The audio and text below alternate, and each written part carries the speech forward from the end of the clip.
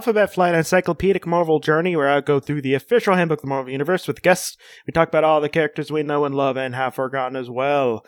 My name is Jesse Cooper, and with me today is the eponymous Mike. There's always an encyclopedia. You're always sorry, and nobody cares. So today, we're going to be talking about someone who is drawn so horny. Like, whoever drew this picture in this guidebook was so horny. The White Queen, a.k.a. Emma Frost. So, you probably know who Emma Frost is. She's only one of the more famous characters. I have yet to see the horny picture for the listener. Well, first I need you to describe, and then I'll show you the horny picture. Describe what she is in, like, a sentence. She is a mutant who can turn into diamonds and also is psychic. And was dating / married to Cyclops possibly for a while. And she ran the Hellions and the Massachusetts Institute. Yeah, you got it, pretty much. And yes, she once managed to pay, when she was destitute, she tricked people into thinking newspapers were money. That's a fact I know from OK Crusader. Yeah, just please describe it, because it's extremely horny. So she's wearing almost shoulder-length white gloves, a very thong-like bikini bottom, a corset, and just the most luxurious white fur cape. It's like kind of Marilyn Monroe with longer hair. And also the way... Go ahead. Also the way they drew her, like they didn't draw her, like, standing. They drew her, like, sexily, like, I'm seducing you standing. And her boots are scrunched up like socks. Like, her boots are almost like her thigh-length boots, and they're scrunched up around the calves like socks do. Like, it's a look, and some would say it's objectifying. I mean, Emma Frost is, I would argue, one of the most overtly sexual Marvel characters. So, again, her name is Emma Frost. Mm-hmm.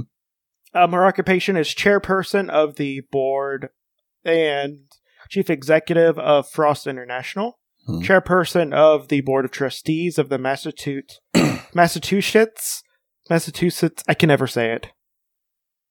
Massachusetts.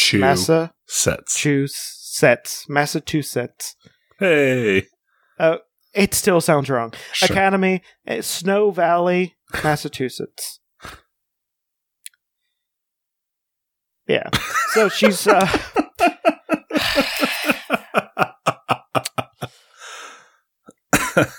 so she's known to be the lead, to be a leader of the Hellfire Club, but her criminal activity is not public knowledge. The Hellfire Club is not necessarily known to be evil outside of a lot of places.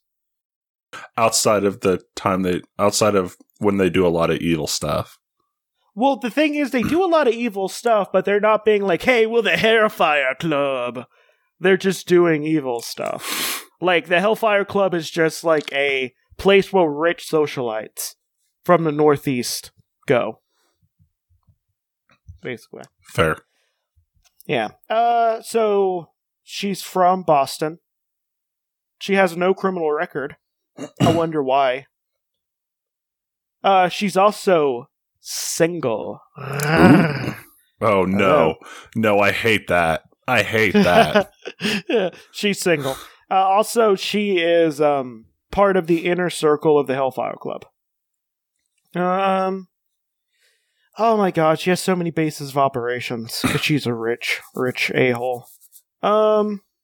So, she has the Massachusetts Academy, Snow Valley, Massachusetts, and Hellfire Club mansion. Mm-hmm. She has a townhouse in New York City, a home in Berkshire Mountains of Massachusetts. She was headmaster at Xavier Institute in like the 90s or something, right? For a little bit, yeah. She has places of residence in various cities where Frost International has holdings, including Boston, New York City, Chicago, and Washington, D.C. So, she first showed up in X-Men 132. Actually, X-Men. Wait. You're wrong. She's literally on the cover of the one before. 132. She's on the cover. but yeah, it's 131. Run for Your Life. And it's was released in March 1980.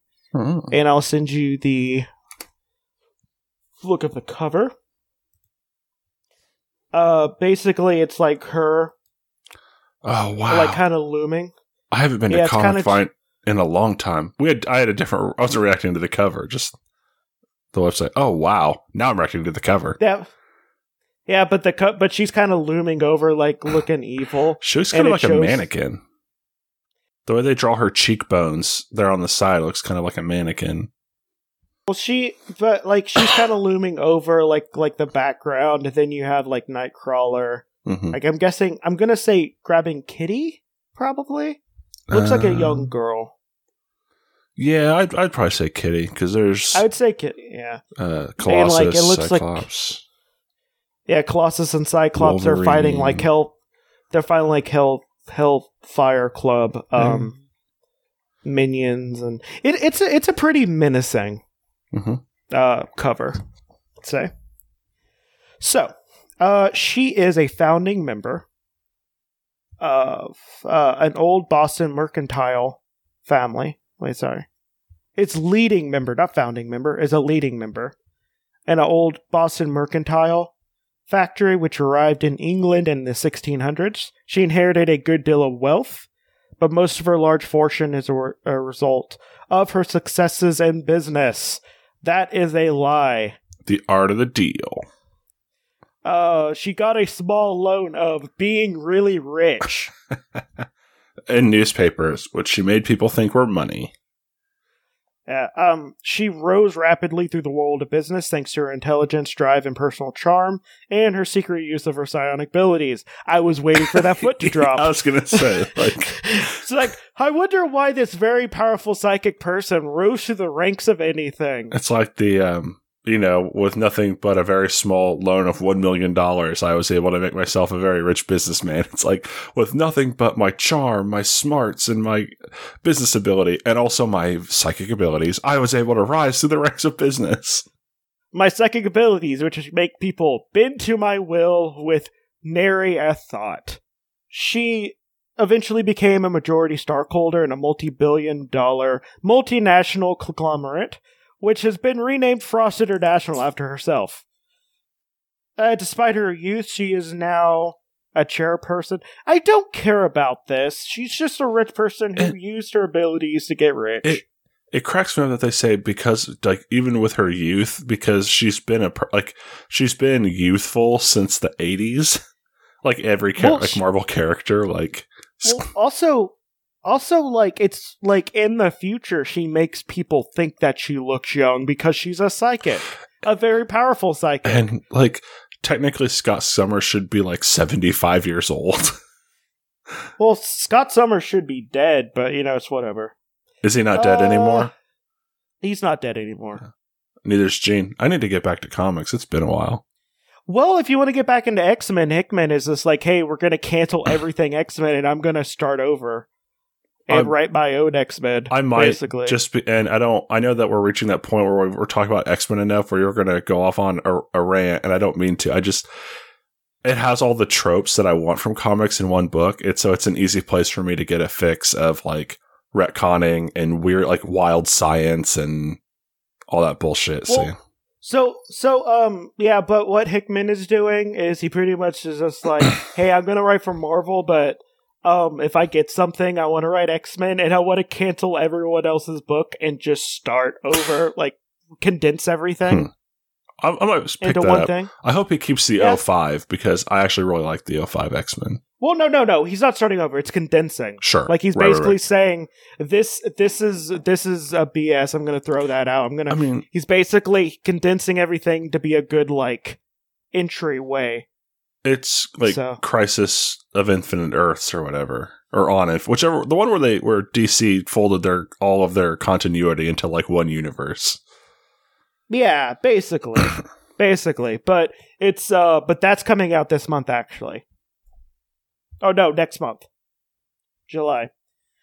And that's going to be House of X and Power of X. Yeah, or House of 10 and Power of 10. I don't know which one. Or 10 of X and House of X, whatever. Yeah. So she also she used her powers to become rich, and then she also used her powers to make a school for mutants. Her beauty and talents brought her an invitation to join the Hellfire Club, an elite social organization of the world's wealthiest and most powerful figures. Yeah, they're really showing off her wealth and intelligence in the Hellfire Club photos. Well, also, everyone in the Hellfire Club is basically into S&M and just walk around in S&M gear. Yeah, I mean... It definitely does not reflect on Chris Claremont at all. I know that he based that off an episode of The Avengers where they investigated a place called the Hellfire Club, and it was a similar weird guys in suits and bondage gear secret society. Yeah, if you want to hear about my OC character for the Hellfire Club for Sebastian Shaw, listen to my Black King episode where I created a character called the Juice, and it's just a really strong dude who walks around punching Sebastian Shaw in the back so he has a little bit of juice. Jesus. Sorry. Good lord. He's also would be an S&M gear. He'd basically be in a Gimp mask. He's just a big tough guy in a Gimp mask. And he's the Juice. Okay. So she became a ally of Sebastian Shaw, who is a member of Kevin Bacon. The clubs. Yes. From those really great movies that I'm glad are completely over. I liked First Class and Days of Futures Past, but I understand that that's not for everybody. I'm not going to like go to bat that they're amazing, like well-written movies. I like them. The thing that bothered me the most, first off, you put Banshee in as one of the original X-Men? What? Okay, second off, and also they put Darwin in as one of the original X-Men. Also, well, no, that's my second point. Darwin, the ultimate survivor, was a black guy in the 60s. Could turn into anything to survive. Was a black person in the 60s, and whenever they shoved a grenade down his throat, he was just like, I guess I die, when he would just live through it. Because he's the ultimate survivor. I hate that movie so much. Okay, sorry. Okay, so yeah, basically she joined the Inner Circle, or the basically is Illuminati. Mm-hmm. Like they're a bunch of rich people. Some of them are mutants, some of them aren't. And they're just like, hey, we have a bunch of money. Why don't we try to make it better for us? Like that is a fanciful thing that totally does not actually happen. They were the reason why Sentinels were built. Like Buckman, who was a anti-mutant person, mm-hmm. did not know that there were mutants on the Inner Circle. Mm. And isn't Shaw a mutant? Yeah, he is. But he didn't know there were mutants. Buckman did not know that Shaw, and he so Buckman, who was the White King, said that the Sentinel Project was intended to capture superhuman mutants mm-hmm. by the Council who, wanted power. Right. I mean, yeah, Raven Darkholme. I've seen Days of Futures Past. However, Frost, through her psionic powers, learned that it was actually basically used. He wanted to use it to be like, do genocide stuff to mutants. So together, Shaw and Frost staged a coup that gave them control of the Council of the Chosen, which they renamed the Inner Circle. Shaw took the title of Black King, and she became the new White Queen. Under Shaw and Frost, they were now dominated. The Inner Circle was basically mostly superhuman mutants, or mutants. She also basically made made up a team of young mutants to train them, like another certain evil psychic person we know, except she's openly evil instead of pretending not to be. You're talking about Xavier? Yeah. Okay. Yeah. He's not a good person. They dig into that a little bit in Dark Phoenix, actually. The movie. I'm probably not going to watch it. Yeah, don't. I mean, it's a pile of hot garbage. I'm not saying anyway. Like, it has some of my favorite fight scenes from the X-Men movies because they do a lot of like actual like team moves where people set it up for another person to knock it down. But other than that, there's a great scene where they basically bring Charles Xavier to task for being Charles Xavier, and that's basically the two parts of that movie. Like, if you can find that clip on YouTube eventually, watch that, and at least then like you'll get that good part. But don't go see Dark Phoenix; it's hot garbage. As I think someone tweeted out, they did Last Stand again, but somehow worse. less ludicrously over the top. Like, it's more over the top in a bad way. It's not like, hey, let's just get like as many mutants as we can to have like outright war in the woods or whatever. Like, it's, I don't know. We can talk about this another time. So the Inner Circle had their team of young paramilitary people, like Xavier did, and they would do things on the Inner Circle's behalf. Is this the Hellions? These are the Hellions. Oh, well, Frost taught the young mutant Firestar, but she rebelled against Frost and left the school. Isn't that the one she gaslit and then killed her horse? Is that Firestar? Nope. No. Firestar is actually the one that was created for the Spider-Man and his amazing friends, then they brought into. There's something about her backstory where, like, either Emma Frost or kills this girl like pony, or makes the girl kill her own pony or something. There's some pony death in Firestar's backstory. Oh, I'm okay with horses not existing because they're demons that don't deserve to be on this earth. Good to find another pressure point I can push. Other than X-Men, I can just bring up horses. I hate horses and I hate birds. Well, that could just shove itself up its own butt. That's what it could do. That might be its power. It could be. It could shove itself up its own butt infinitely. What a terrible mutant ability.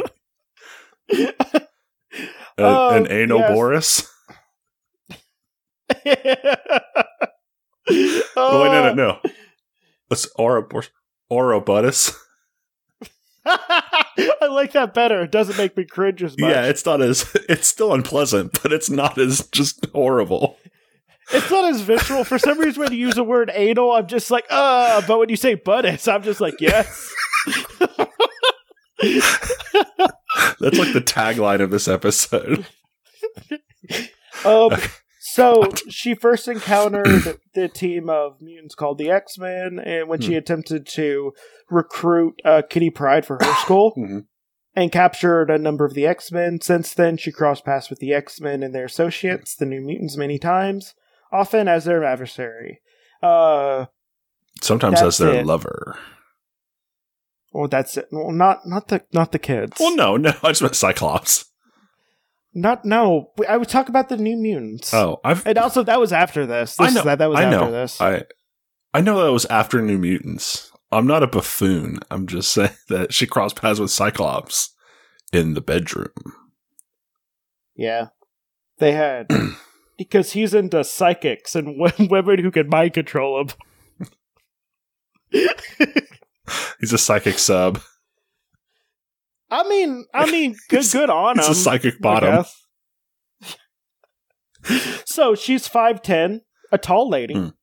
Weighs 125, has blue eyes and ash blonde hair. And diamond skin. Well, not yet, actually. That's a secondary mutation. Oh, right. I forgot secondary mutations. Yeah, you forgot the 90s existed. I cut out of Jay and Miles before they really got too far into the 90s. Yeah, Secondary Mutations was a 90s thing. That was a Grant Morrison thing, right? Like, I'm vaguely familiar with the idea. It was Grant Morrison went crazy with it. Okay. But it was a thing beforehand. Gotcha. So she's a mutant who's telepathic. She can read minds, project her thoughts into other people's minds. She can mind control people. She can also throw psychic grenades at people. Mm-hmm. So they don't hurt them physically, but they can hurt them mentally. She can also telepathically sedate her victims so that they are rendered unconscious. They remain unconscious and as long as she continues to sedate them. She's real skilled with like electronics and learned to build electronics that amplify psionic abilities. She devised the mechanism for Mastermind, which Mastermind projected his illusions into the mind of Jean Grey, version of the Phoenix, who made her into Dark Phoenix. She also has like a gun-like device, which she once used to exchange minds with Storm for a little bit. She has a brain gun. Yeah, she has a brain gun. It's just like, hey, my brain is in your brain now. Does she load her brain into the brain gun and shoot it? And I mean, obviously she has to get a headshot. Yeah, that's pretty much it. You have anything else to say about Emma Frost besides that she's a way more in-depth character nowadays? No. I mean, this Emma Frost is very much from a time where, I mean, it was post Stan Lee, so she wasn't just like the female villain, but she kind of, for a while, was just like the female villain. She was just like, what if evil Xavier, except openly evil? Yeah. What if gleefully evil Xavier?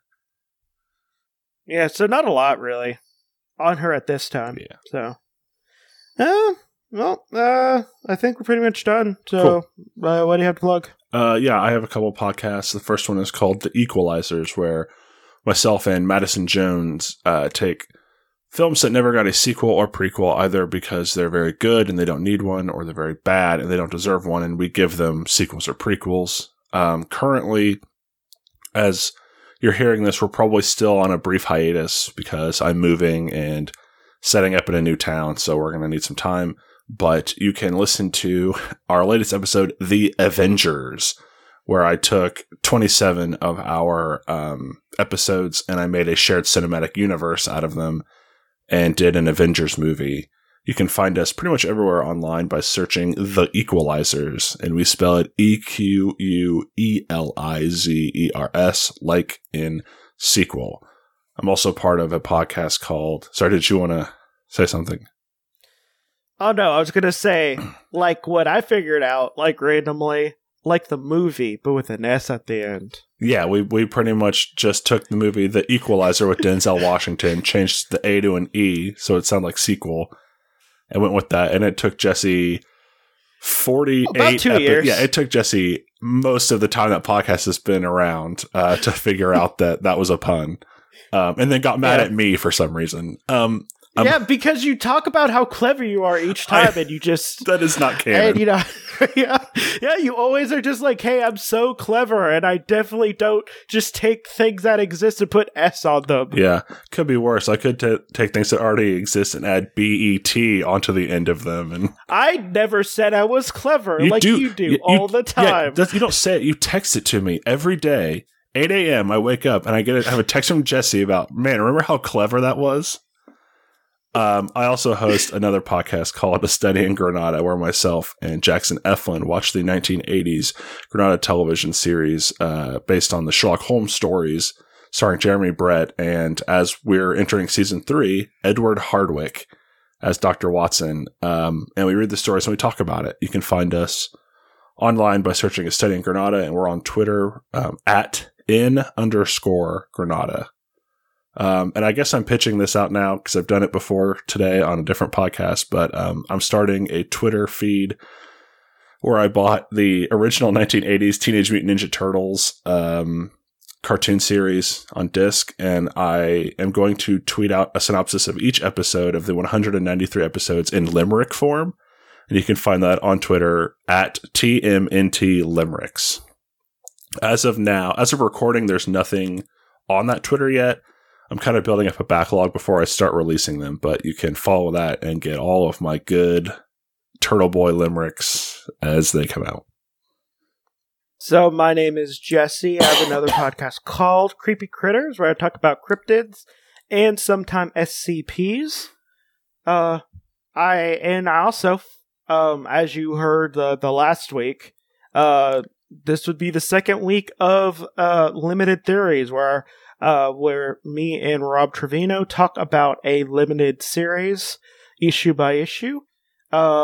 So we're currently doing Cosmic Ghost Rider, so listen to that. Besides that, this has been Alphabet Flight, and please listen to Prince Namor, and don't toot that horn. Bye! Bye!